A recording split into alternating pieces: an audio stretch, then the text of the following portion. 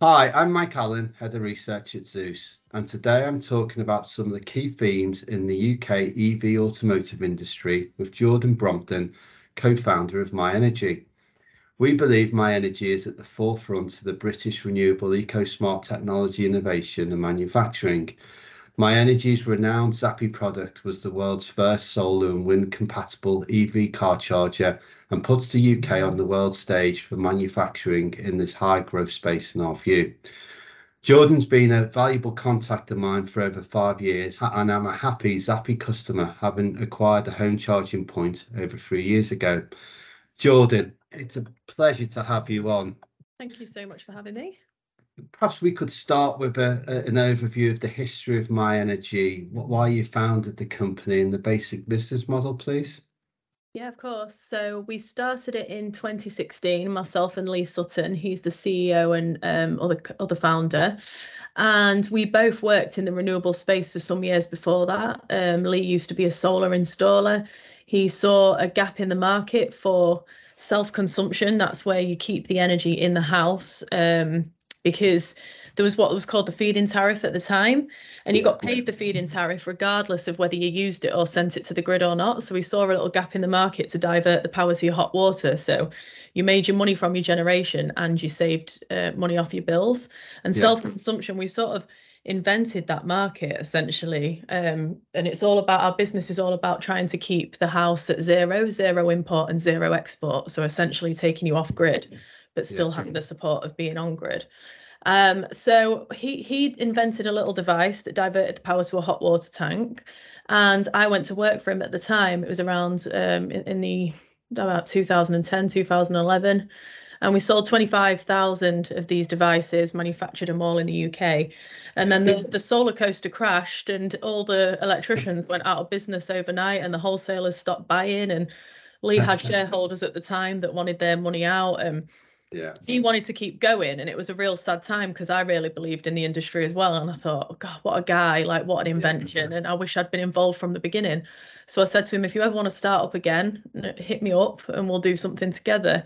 And then 2016 he taps on my shoulder, he's wrapped everything up with that previous business. It went into voluntary insolvency, and he had a little moment where he thought, do I just go and get a normal job, or do I really want to do this again? And he came to see me, and I was like, let's do it. We didn't have any manufacturing equipment. We didn't have any brand. We had nothing. We didn't have the rights. We had to redesign the product. But we got stuck in, and I'd always kept a close eye on the renewable industry. I'd always kept a close eye on electric vehicles because they excited me. I like cars. And this was when they were not exciting or sexy or people were talking about them. So 2016, we started up, and very much in research and development to begin with. And then in 2017, we launched 3 products in quick succession. So the Eddy product, which is a power diverter to the hot water, but we built it so that it could work in the German market as well, because we knew that that was an untapped market that was going to start looking at self-consumption. And then Lee had this idea for the Zappi, which is the world's first electric vehicle charger that diverts solar power to your car. So essentially giving you a completely green charge. And we also built in clever things like load balancing. Everything that was in the Eddy, we put into the Zappi as well. So load balance in the home. So if you've got loads going on in the house, like, you know, there's an electric shower whilst your car's plugged in, the Zappi will notice that and just ramp down the charging to match what the house can consume, so you don't blow your main fuses and things like that. So we were the first to bring to market load balancing, first to bring to market solar charging, first to bring to market smart charging, essentially, because at the time that we entered the market, it was just dumb sockets on a wall, basically putting full power to the car no matter what. And we thought that's not very sustainable. You know, if you're going to be plugging loads, millions of electric cars in to a dirty grid, it sort of defeats the object, defeats the mission. So we thought we'd do what we can to play our part in this transition to sustainable heat and sustainable transport. And we're now a 420 strong team. We've got offices all around the world. We've manufactured all of our products that are on the market in the UK. We've just built a new factory that opens the middle of this year. And it's just insane growth for myenergi. So we just did a real great job at getting in the market at the right time with a differentiated proposition. And we've been developing products in the background ever since. It's a great brand, and it's just so easy to use as well. I mean, as soon as my unit got installed, which was a really easy process, and the guys were really knowledgeable, etc. I haven't looked back. I just haven't had an issue with it at all, and it's just so easy to kind of to use. So it does make that transition, which is a big transition from moving to a diesel to an electric car, just that much easier, really. Yeah, we wanted to give it. I'm glad you said that. It's a nice compliment because sometimes, when you've got a lot of engineers designing a product, it's hard to then. It's a big mission to then make it user friendly, and that was a real core mission of ours as a company because I thought, what an exciting industry. And like I said, there were just sockets on a wall that didn't have any brand, any name, any identity, any sort of smart tech in them. And it's an emerging space. It's an exciting space. So even just calling it Zappi, giving it an actual name made a big difference. And then the user-friendly stuff, we want to, the smiley face on the house. We want kids to be like plugging it in. We want people to be able to just look at the screen and know what's going on, or look at the app and know what's going on. And so it's nice that you think that. And you also wrote a little book as well, because my 4-year-old daughter at the time has still got it. And again, she understands the reason for it as well, which is a lovely touch. Oh yeah, I just when we started myenergi and with the branding, I just had this idea that I wanted the character, like Gaz and Lecky, stuff like that. I thought because it just gives the company a face. It's the kids love electric, like they love electric cars still to this day. If I'm driving around in the Tesla, kids are like elbowing the parents and going, Mom, we're Tesla. And I think that's something that they've done so well. Tesla have done that so well. And I thought, not only do I want to educate the kids because I don't want to terrify them to death about climate change because it's just all doom and gloom everywhere you turn. But I want to make them feel empowered and know the facts, but also feel empowered that we are, as adults, doing stuff to help their generation. Yeah, I mean, there's no question EVs in a growth segment. We're seeing that in the new car registration data we have for the last couple of years. We're going to see more of it in the years ahead as well. We are getting a bit more, some more criticism though, mainly from non-EV drivers, is in that they say the cars are too expensive, the public charging infrastructure isn't ready. How would you counter that? So I've been driving an EV since 2016, and I can honestly say that I've never had. Actually, that's a lie. I was going to say I've never had a problem. I have had a problem, but I'll talk to you about that. It's improved a lot since then.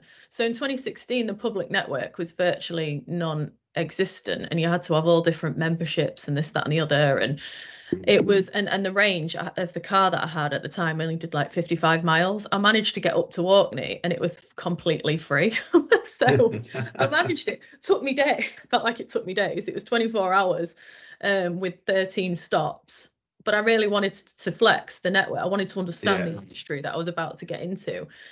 So those were the early days where it was a real struggle back in 2016. But literally about a year or two later, I was like, it's flying now. The amount of money that's going into the public infrastructure, and then the ranges of the cars are just getting longer and longer. So you don't need the public infrastructure as much, which is only going to keep improving. So I just think, I don't see any issue. I feel like there's a lot of propaganda at the moment in the media. It seems to have taken a little bit of a turn over the last 3 or 4 months. I just think what's going on in the media to all of a sudden from loving EV and the transition to now all of a sudden creating division. But I guess that's how you get views and you get ratings, and it's clickbait. And if you're causing two parts of an argument, you're going to constantly people talking online. I do see that it's the new contentious subject, and I just try and like calmly tell people that there's still billions being invested in the UK infrastructure. It's already a hell of a lot stronger than it was only a few years ago, and 90% of charging is done at home anyway. So if you're lucky enough to have a home, if you're lucky enough to have a driveway, you'll hardly ever use the infrastructure. And then I'm a big believer in what I call destination charging. So just anywhere where you spend an hour of your time or a couple of hours, I think that every building should have a charge point, just so that if you're ever caught out, or you're just topping up the charge everywhere you go, you don't need to rapidly charge it all the time. You don't need to let it drop down to 0 miles and then charge it up to 200 miles. Like the average journey is, I think, something ridiculous like 8 miles. You know? No, that's it. I just think there's a lot of fake news out there. Yeah. I mean, I've travelled. I've not travelled up to Orkney in my electric car, I must admit, but I've done like, long journeys, 250, 300-mile journeys, and I find you just got to accept, that it takes longer to charge your car up if you're doing that. And I might do a journey like that 3 or 4 times a year. And invariably, there's a nice Costa coffee next to a rapid charging point. You get your laptop out, you spend an hour doing some emails, and you can go again. It's just it's knowing the infrastructure and factoring in the time, and I don't find it a problem. You're so right. It just takes a little bit more planning as you adjust. Yeah. Then it becomes second nature very quickly when you've had it for an EV for a few months, or you've done those first few journeys. I remember feeling like anxious and feeling dead nervous going out those first few times, and it made me late for a few meetings. But I'm talking like I feel like back in the day now, like 2017, back in the day. I feel it's a long time ago worry now. About anymore. And the UK is quite ahead of the curve when it comes to regulation and stuff like that. Like I know that the public charger networks are opening up so that you don't have to have memberships, and you can contactless pay if you want. You might pay a premium, but you're going to pay a premium for convenience if you just want to tap and go and you want super fast power. If not, just charge at home on a cheap tariff, a green tariff, or from your solar panels, and just let it top up, trickle charge. Yeah, exactly. And maybe if we move on to supply chain issues, I mean, I'm assuming you've had the same supply chain issues as everyone else has, really, from COVID, but just wondered whether you felt this year was the year of recovery, things have eased a bit on that front, and what do you think the new normal looks like as well? Are there any delays in any other parts, or are we fully through that now? They crop up every now and again, but there's usually plenty of suppliers around the world to be able to source alternative components. But I'd say the biggest challenge we had was the microchip shortage. It was brutal, and it happened pretty quick.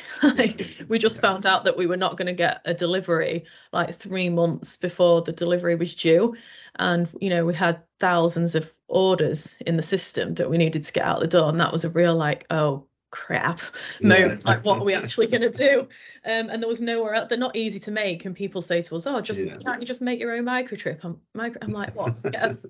They go through 20 countries just to end up in our possession. They're so specialized, and you need fab plants, and it's raw materials. And so the silicon wafer shortage and the microchip shortage really hit us. But because we manufacture in the UK, and because we're so close to our product and so close to the supply chain, we felt the ripples and picked it up early enough. We sort of knew that it was coming, and we started re-engineering our product onto a new chip, which was more readily available, that we had direct supply with. So we actually run on 2 chips now, which isn't ideal, but it's sort of like hedged our bets so that we can, and that's no mean feat. Like any electronics engineer will tell you, like running two different code sets, and it's beyond me because I'm not an engineer, but I work closely with them, and I see the headaches that they go through to do this, and it's been a challenge. But that's one of the joys of UK manufacturing, and being so close to your supply chain, and being able to pivot and being able to make decisions.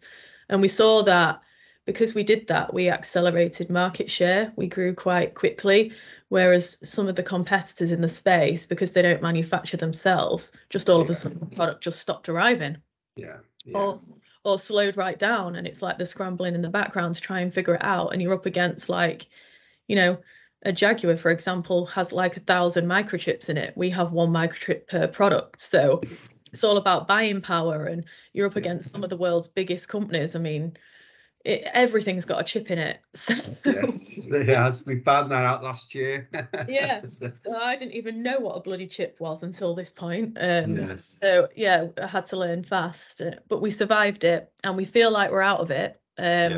We monitor it very closely.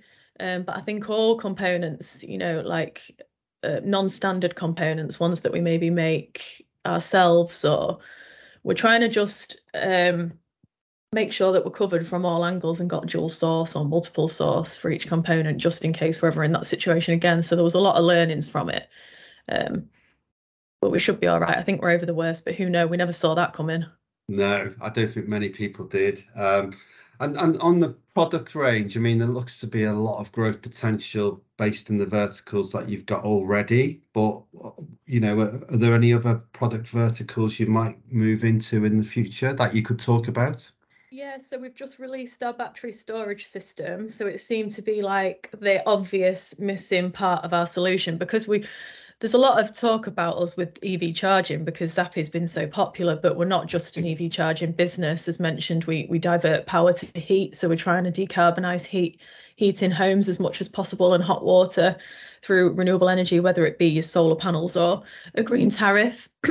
So we're just looking to keep adding to that ecosystem, because once people get a myenergi product, they very quickly become hooked and want to start saving as much as possible and flexing the system. And we really are giving people their power back. So the battery storage system is the big heart really of it, because if you've got solar and you're out at work all day, you're going to be storing that power in your hot water or your battery, and you can literally set the preference. You could say, send half of my surplus to my hot water, so I've got a hot shower when I get home, and send half of it to my battery. And then at peak times, when you come home and electricity is expensive, you'll have a nice full battery to then put wherever you want. You could either send it to your car if you need a few extra miles, or you can power your home off it for a few hours until the expense is down, and then you can charge it again at night. You know, when the tariff's cheap, you can charge your battery at night, and then, you know, to make sure that you've always got some charge in there. So the battery we're going to be able to do a hell of a lot with. But we also offer grid services. So, you know, there's been a lot of talk at the minute about demand side response and the grid needing support as we become more and more electric. And if each home's got a battery in it, or a car battery on the front on the drive, that's quite a lot of power that you can flex the grid with. And we've worked out that if, you know, once we get to 1 million customers, and this is just with Zappi already products, we'd have 4 gigawatts of power to flex. And the biggest power station in the UK is Drax, and that's 4. So you can see how impactful that can be if every home that can be decarbonised is. Then you can play a vital role in supporting the grid, and that's all your choice. You don't have to, you know, you can opt in, opt out, you can get paid for it, you can be there as flexibility to the grid, so it doesn't melt as everybody panics when all these EVs are plugged in. So we're just trying to pioneer and be there at the forefront of British tech, to look after it all, really, to decarbonise homes and to support the grid. So more features, more services, battery storage, and obviously we're not sitting on our hands. We're developing more products for heat, and we're developing more products for the EV space as well, which I'm dead excited about. And is that the same map of products in Germany, for example, as it is in the UK? It follows the same development in each country at the same time, or is there a lag effect? Yeah, there's been a lag effect in the past, which we are literally in the process of switching that up, because some of our markets, in particular Germany, is taking off and is 3 times bigger than the UK, and we've sort of like treat it as you know, we'll get the UK fixed first, then we'll do Germany. But now that's completely shifted. We're putting a lot of focus on Germany, and we're making sure that when we design a product, we're not just adapting the product that we've built for the UK, we're building it for the global market. And sometimes they do need a bit of adapting. But we're doing it from the beginning now. You know, we're only coming up 7 years old, and all of our efforts have gone into scaling and sort of adding features as and when to the product set that we've already got. But as we do new development, they're very much with a global mindset.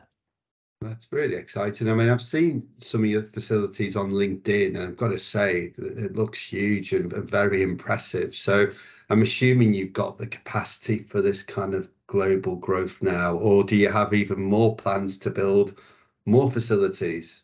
Yeah. So the plan is that, I mean, our HQ, we moved into that. That's our offices in R&D now, and we're already bursting at the seams and have outgrown it. And we're building the 65,000 square foot factory next to it, which is going to be amazing. That opens this year, and it's got, basically we're in a rented accommodation at the minute in Grimsby. We're in like an old Wicks building, and we've managed to figure out how to manufacture out of that. But this building's been built specifically for manufacturing, so it'll give us 50% more capacity at least.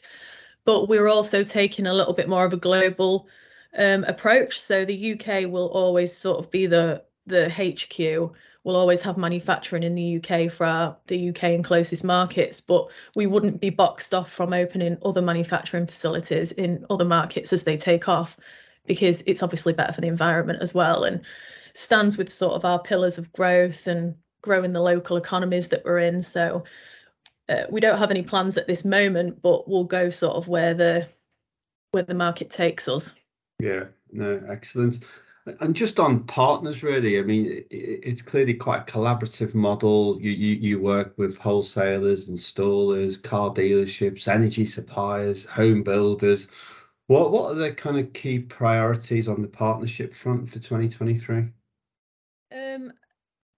Anywhere, it's different for each product because we've got multiple different routes to market. But if you take again Zappi, for example, we're putting a lot of focus this year on car dealers. Because that we see a little bit of a shift in the market because it's going more mainstream. We want to just make sure that we're there at the point of sale of a car. So obviously the leasing companies are a big one. And also what I'm finding is like a lot of our partners really like us because we're not just offering them an EV charger and then bailing. We've got multiple ways that they can upsell to their own customer. We've got a few different models to help that. We can either do the full install for them of all of our products and give them an affiliate fee, or they can get a little bit more involved if they want to. They can install it themselves and we can just provide hardware. We can do co-branding and like sort of JVs. It's just, the world's your oyster, really. We just want to get in front of as many people as possible and offer as many people good services. So I think leasing companies are going to be the big one this year.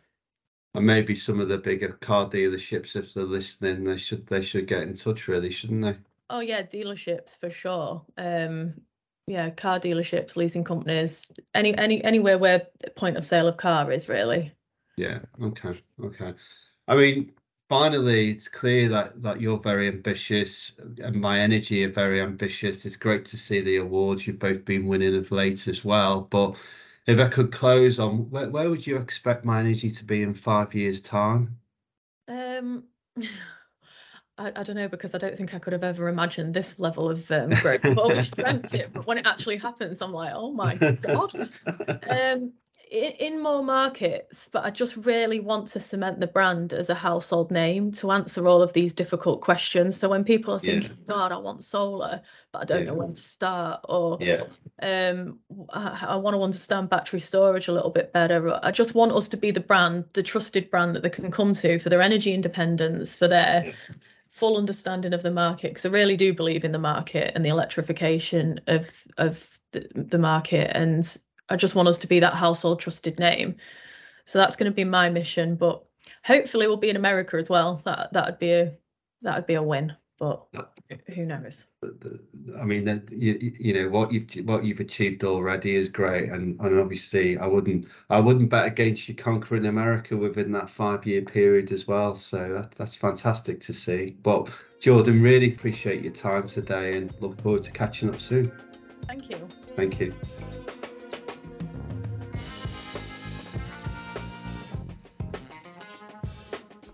This content is issued by Zeus Capital Limited, which is authorised and regulated in the United Kingdom by the Financial Conduct Authority for designated investment business and is a member firm of the London Stock Exchange.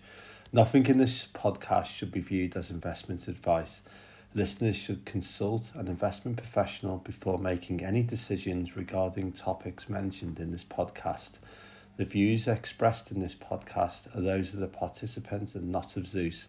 Please note that participants in this podcast may have financial interests in the matters discussed.